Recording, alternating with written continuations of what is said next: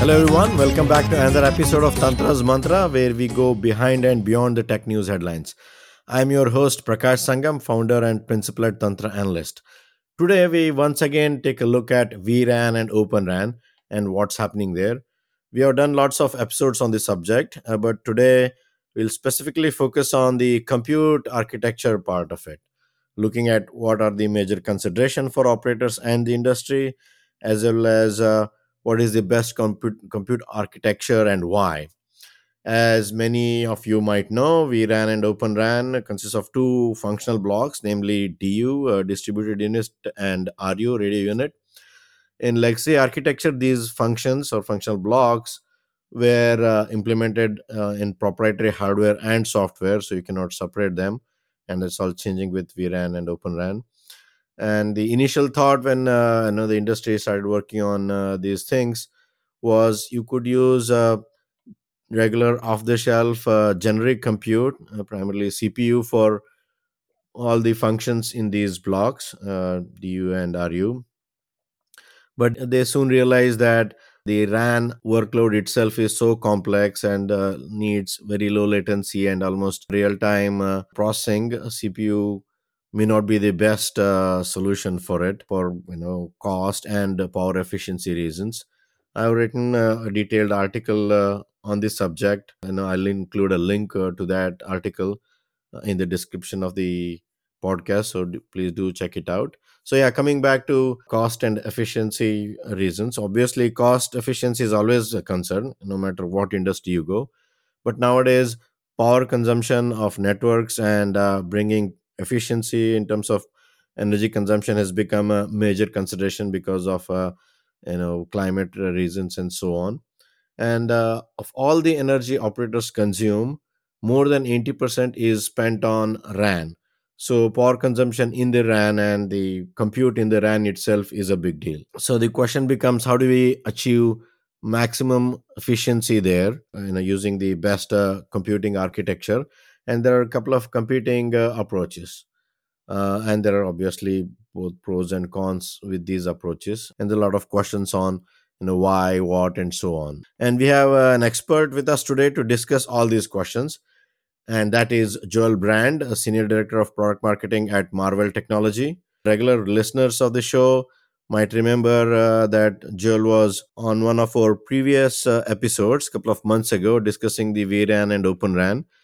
But this time we will go a little bit deeper and address some of the more fundamental as well as in-depth questions on the subject. Joel, welcome back to the show. Thanks for having me back. All right. So as I said, now we have done a few episodes on vRAN. This time we'll talk about the more specifics and also Marvel's product announcements and partnership announcements done at Mobile World Congress, which were really interesting. And with that, let's get started. So, Joel, could you give us a quick introduction of what you do at Marvel? Yes, of course. I'm responsible for the wireless portfolio as part of the compute and custom business unit at Marvell.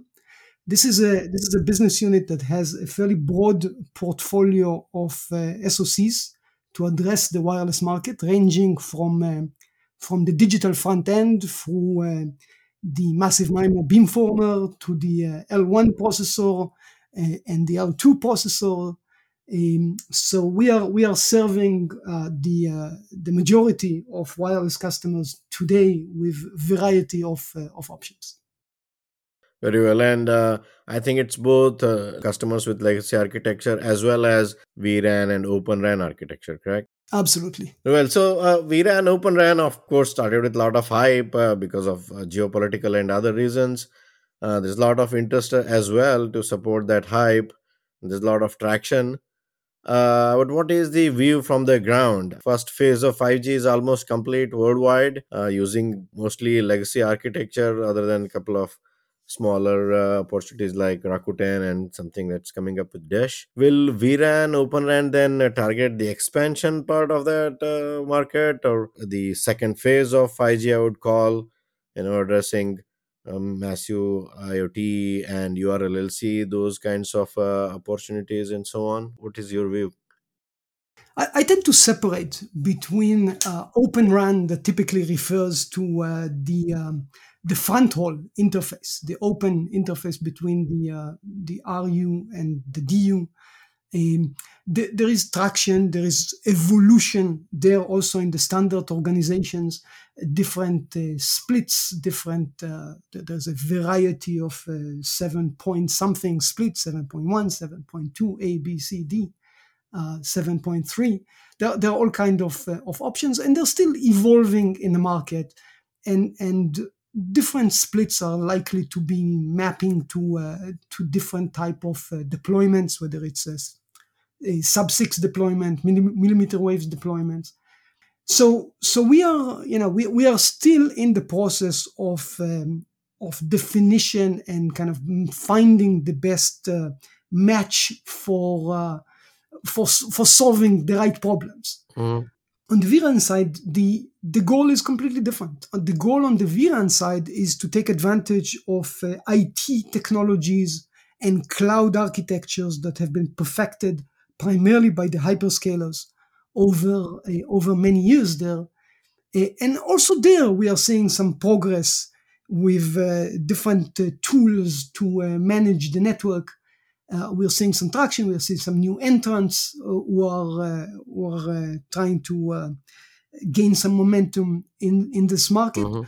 But one way or another, this is a very small portion of the market today, and it will take a while before it will gain meaningful market share. Mhm. Primarily because we are dealing with an environment that is very reliability and availability focused, and it takes time to move things from one architecture to another.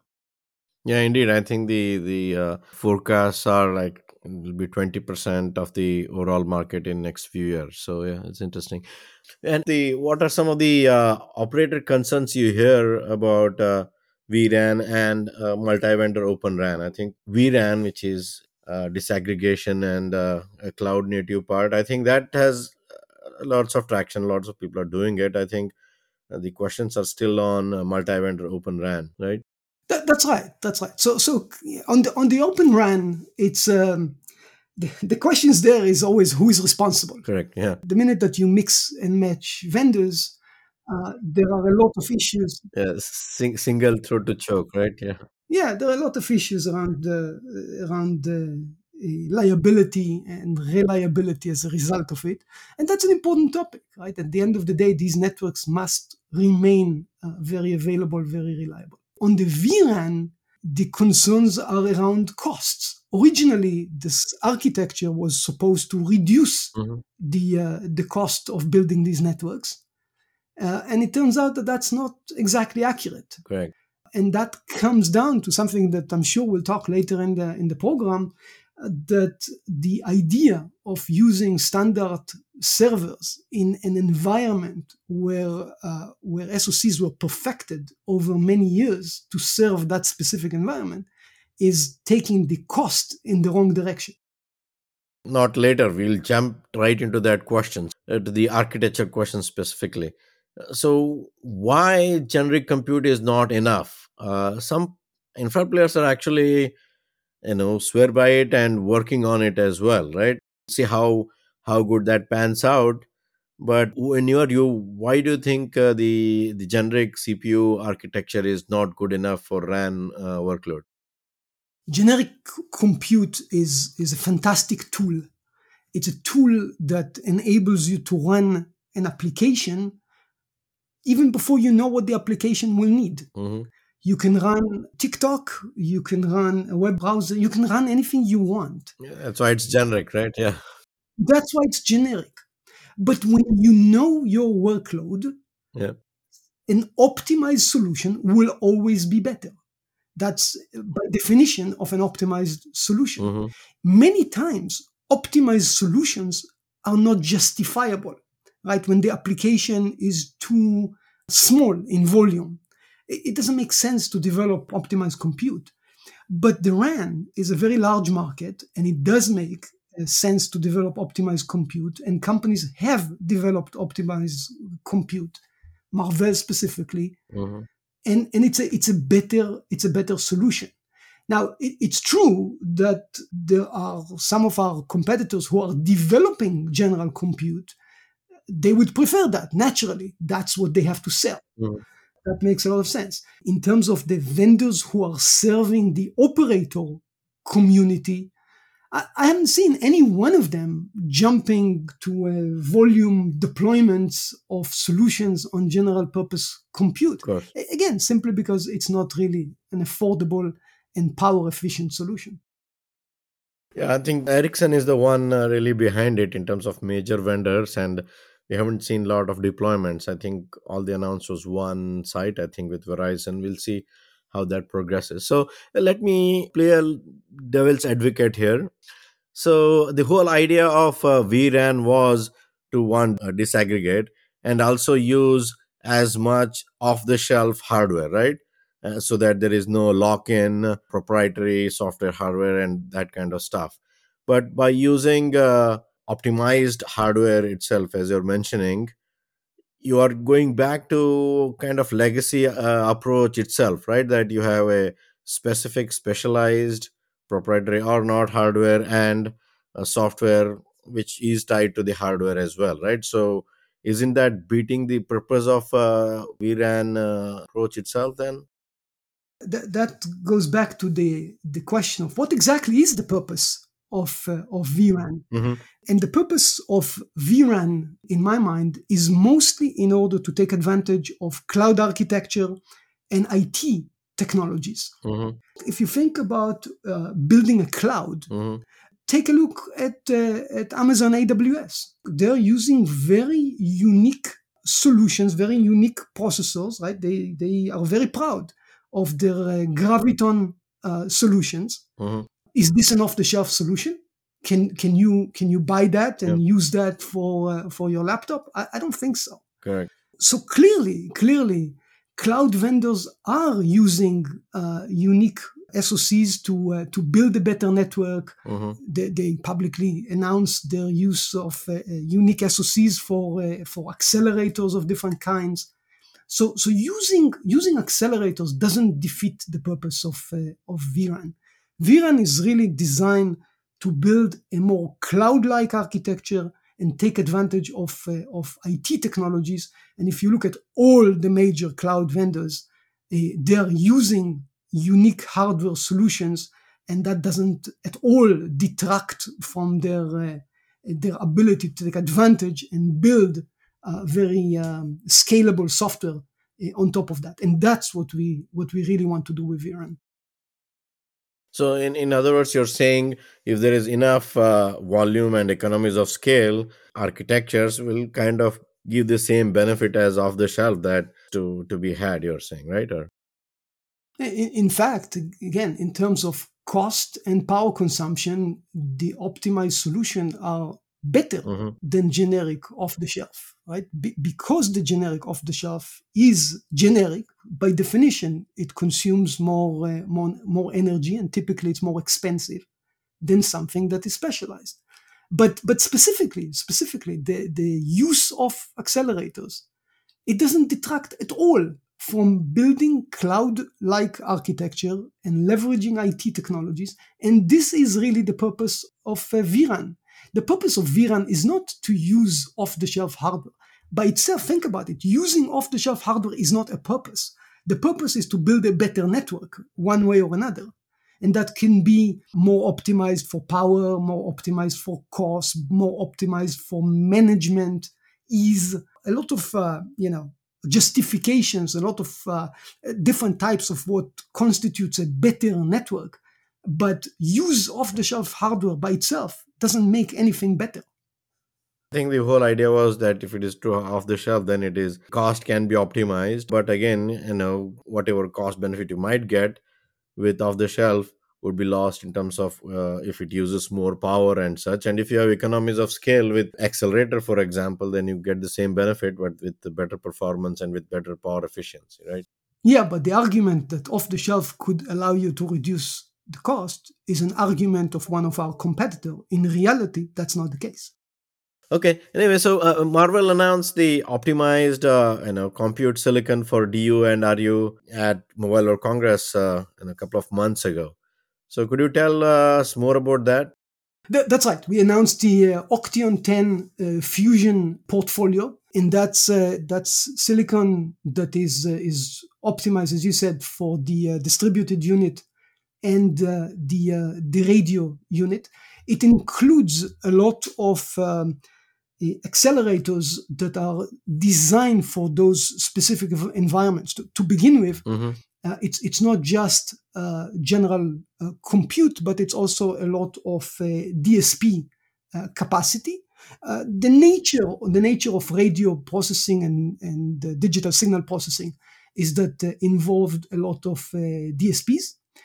So part of these SoCs, we've got a lot of DSP capacity in them, as well as very specific accelerators to help with the receiver chain on the DU, to help with beamforming logic on the RU, and the necessary interfaces with all the flexibility to connect a DU to an RU with the variety of O-RAN splits that we discussed earlier, anywhere from split 7.3 all the way down to split 6 and even split 2. Okay. So I think you mentioned a little bit. So what are the specific optimizations that you have in DU and RU in your solution? Yeah, as I mentioned, aside of DSPs, Mm-hmm.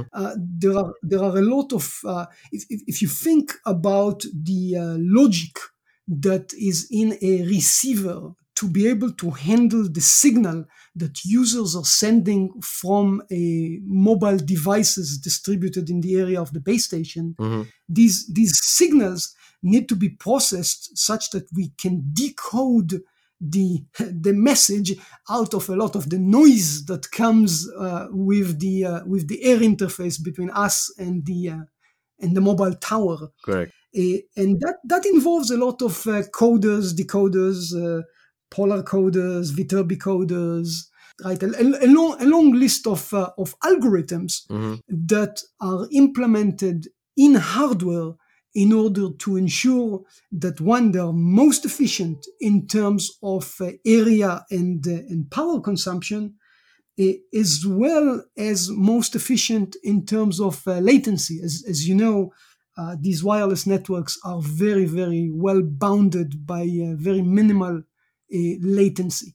So these are all important parts embedded in these chips. Correct. And that basically highlights why you need optimized hardware versus a CPU, which would basically, no matter what kind of inputs you give it, it would treat all of them similarly, which means the performance may not be the most optimal when you know that you are getting a specific type of or kinds of inputs to these processors, right? Exactly. General purpose compute in general can do most things, but it Mm-hmm. doesn't do them very efficiently. Okay, so and Octane 10 has been around for some time. I think it was introduced in 2021 and it's already been used by hyperscalers and so on. What is different between regular Octane 10 and Octane 10 Fusion used for vRAN and Open RAN? Yeah, it's kind of in the name. The Octeon 10 that we announced in 21 is a compute platform that has a lot of accelerators for the TCP/IP network, TCP/IP, IPsec capabilities around deep packet inspection. These are functions that are used a lot in the processing of L2 and L3 in the mobile network. Mm-hmm. They're also used in standard networking equipment, routers, switches, things like that. Octeon 10 Fusion builds on the Octeon 10 platform Correct. and adds a lot of the L1 specific processing that we talked about, whether it's the DSPs, whether it's Yep. the codecs we talked about, or on the RU side, the beamforming logic and the interfaces to talk to the RFICs. So Octeon 10 Fusion is a fused version between the Octeon 10 and all these new stuff that we added. Very well. So that's where all of the optimizations and the radio functions you talked about, correct? That's correct. Specifically talking about DU, I know there are a lot of discussions on one architecture versus other. Where are the power efficiencies, how much, and so on. Any ballpark figure that you can provide for a DU with optimized silicon and with inline acceleration versus generic CPU based DU? Yeah, that's a tricky question. You ask 5 people, you get 6 answers, and most of them are biased by whoever the particular person is trying to convince you. So I'll try to avoid a specific number. There has been some data that was published in recent weeks. If you look at servers, they're expensive. They're very expensive. Of course. They are thousands of dollars. And clearly you see that the traction in the market around vRAN that is based on standard off-the-shelf servers has been extremely slow. You pointed that out at the very beginning, right? Just the fact that you see a press release about one base station. So it's been very minimal, and I think that tells you that it is just very different. The figures of power consumption, the figures of cost on equipment that is optimized for the radio and the DU environment are just so much better than these general purpose solutions. So without getting into the specific numbers, you see that the operators who are very concerned about cost and power consumption, let's not underestimate the importance of power. Today, every chip company will tell you this is the number one consideration by all our customers, especially in this environment in which we live, where sustainability and energy efficiency is just so important. Correct. The CPU, the general purpose compute architecture, just doesn't come close. Yeah, very well. I think there will be operators who will have kind of identical deployments where they can actually see the difference and then come forward with those numbers. We'll still have to see, because a lot of the CPU based deployments are yet to happen for vRAN. We'll see how that pans out. Prakash, if you think about it, Yeah. if you think about it, the original idea with the general purpose compute, where the L1 is running on the general purpose compute, that thing has already gone. No one is promoting that anymore. At this point, we are all moving to a specialized hardware that will run the L1, and now we are only talking about whether the L2 or L3 could run on the general purpose compute. So you see already the evolution to specialized compute. In the L1, that train has left the station. Everyone is using optimized compute on the L1. Yeah, true. Okay, so now moving on to your partners. I mean, Nokia has been one of your closest partners. I've seen, you got done a lot of press releases with them. There was one at Mobile Congress as well, and a lot of demonstrations you did using TN10 Fusion, and you've done announcement with Samsung as well. Could you talk about some of the partnerships and how those are panning out in terms of commercial products and deployments and so on? Yes, to some extent. Nokia has been a fantastic partner of us for a while. They've recently announced the AnyRAN, a collaboration around O-RAN and vRAN with the hyperscalers and the server vendors. And this is based on products that they're developing using the RiffShark SoC that they developed in collaboration with us. All that was made available publicly. We did a lot of joint joint marketing with them around the Mobile World Congress. And they're building and promoting products that are leveraging the ReefShark solutions across their portfolio, including vRAN. One of the unique aspects of the solutions that Nokia is promoting, and that was discussed at Mobile World Congress, is the fact that the same ReefShark SoC is used on the vRAN as well as in the traditional network, allowing operators to enjoy the same performance, the same feature set on the new vRAN architecture as well as what they're used to in the traditional environment. You asked about Samsung as well. Samsung has been a fantastic partner of ours for a very long time, since even before Marvell acquired Cavium, where some of these products originated. And Samsung, again, like Nokia, has been developing multiple generations of products together with us. And again, they're using a similar concept where the same SoC is used in multiple of their applications across the vRAN and the traditional deployments. And the relationship with both these customers have been just fantastic over the years.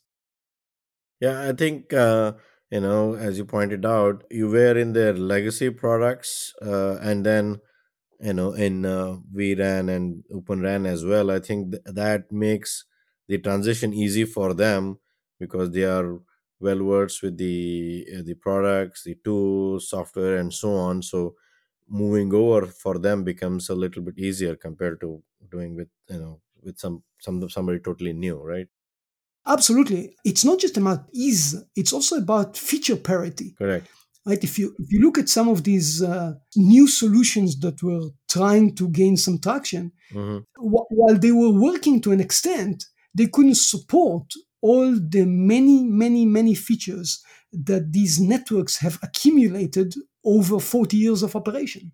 Of course. Yeah, indeed. Actually, I have written quite a lot on vRAN and OpenRAN. So, just a quick plug here if you want to know more about them and specifically on Samsung's evolution from a disruptor to a infra leader in US and other markets. Check out my articles on my website, www.tantraanalyst.com/insight. Again, tantraanalyst.com/insights. Okay, yeah, coming back to the partners, you also announced RUs with few players at Mobile Congress, right? Can you talk about that as well? Sure. In general, there are quite a lot of companies that are using our products on the RU side. As I said, right, we've got a fairly broad portfolio Mm, of solutions ranging from ASIC DFEs all the way to the massive MIMO beamforming applications and the L1 processing that is required as you for example move to a split 7.3 mhm, architecture. But specifically at Mobile World Congress, we've announced the next step of our partnership with ADI, Analog Devices, mhm. and we brought to market a reference design for a massive MIMO radio unit that makes it really easy for some of the newcomers to the space to get up to speed on massive MIMO. It's a complicated technology. It's not easy to build a massive MIMO radio. Of course, yeah. And everyone in this industry wants to build a better massive MIMO radio because that gains traction nowadays with the operators as we are moving to higher frequencies. Massive MIMO is really important to be able to keep up with the distances that we've been used to in the low frequencies. After all, operators cannot afford themselves to build more towers to put more radios. They can put more radios on existing towers. Correct. So the radio has to keep up with the distance of lower frequency radios. And in order to achieve that, massive MIMO is the tool to do that. So we are seeing increasing demand for massive MIMO radios. So the partnership with ADI is really to make it easy for those customers who want to step up to massive MIMO development, and we provide a complete board with software and solutions that allow them to do that. Yeah, I mean, a good example is if you look at US, Verizon and AT&T, they got C-band spectrum, which is in 3.6 gigahertz range, and they are trying to use their existing side grid, which was built for 1900 megahertz of spectrum, and a lot of the gap in terms of coverage can be addressed with massive MIMO, right? So similar in Europe, a lot of the initial deployments are in 3 gigahertz. Traditionally, they had 1800 megahertz, the side grid, and so on. So yeah, I think massive MIMO, especially in dense urban areas and where there's tons of traffic, indoor penetration, and so on. I think massive MIMO is a must for many of these deployments, right? Absolutely, absolutely. Otherwise, it becomes again very impractical to build more towers in order to deploy these units. So massive MIMO becomes a mandatory requirement. And also, I mean, and when this whole vRAN, Open RAN started, the vision was will have hundreds of players, even smaller players, because you're lowering the bar for market entry and so on. And I think probably in DU that may not be the case, but in RU you can see some of that happening. That you will see more RU players, in my view, than DU and CU players. DU and CU will still be probably dominated by either existing or new large vendors, but RU is where I think we'll see a lot of variety, a lot of new and existing players coming in and playing, and which obviously makes the system integration a big challenge for the operators and so on. But that's the subject for another day. I think we are almost up to the end of the episode. I think we covered a lot of ground. Any closing thoughts? No, I think we covered, as you said, a lot of interesting ground. I think this is a market that is still evolving, and we will see how it develops. One way or another, as I said multiple times throughout the show, this is going to be the domain of specialized hardware. Very well. Thank you, Joel, for coming back and providing your insights. I think we are still at the beginning stage of vRAN and Open RAN cycle. There is much more to come. Hope to see you back again on the show in the near future. Looking forward to it. Thanks, Prakash. Thank you. So, folks, that's all for now. Hope you found this discussion informative and useful. If so, please hit like and subscribe to the podcast on whatever platform you're listening this on.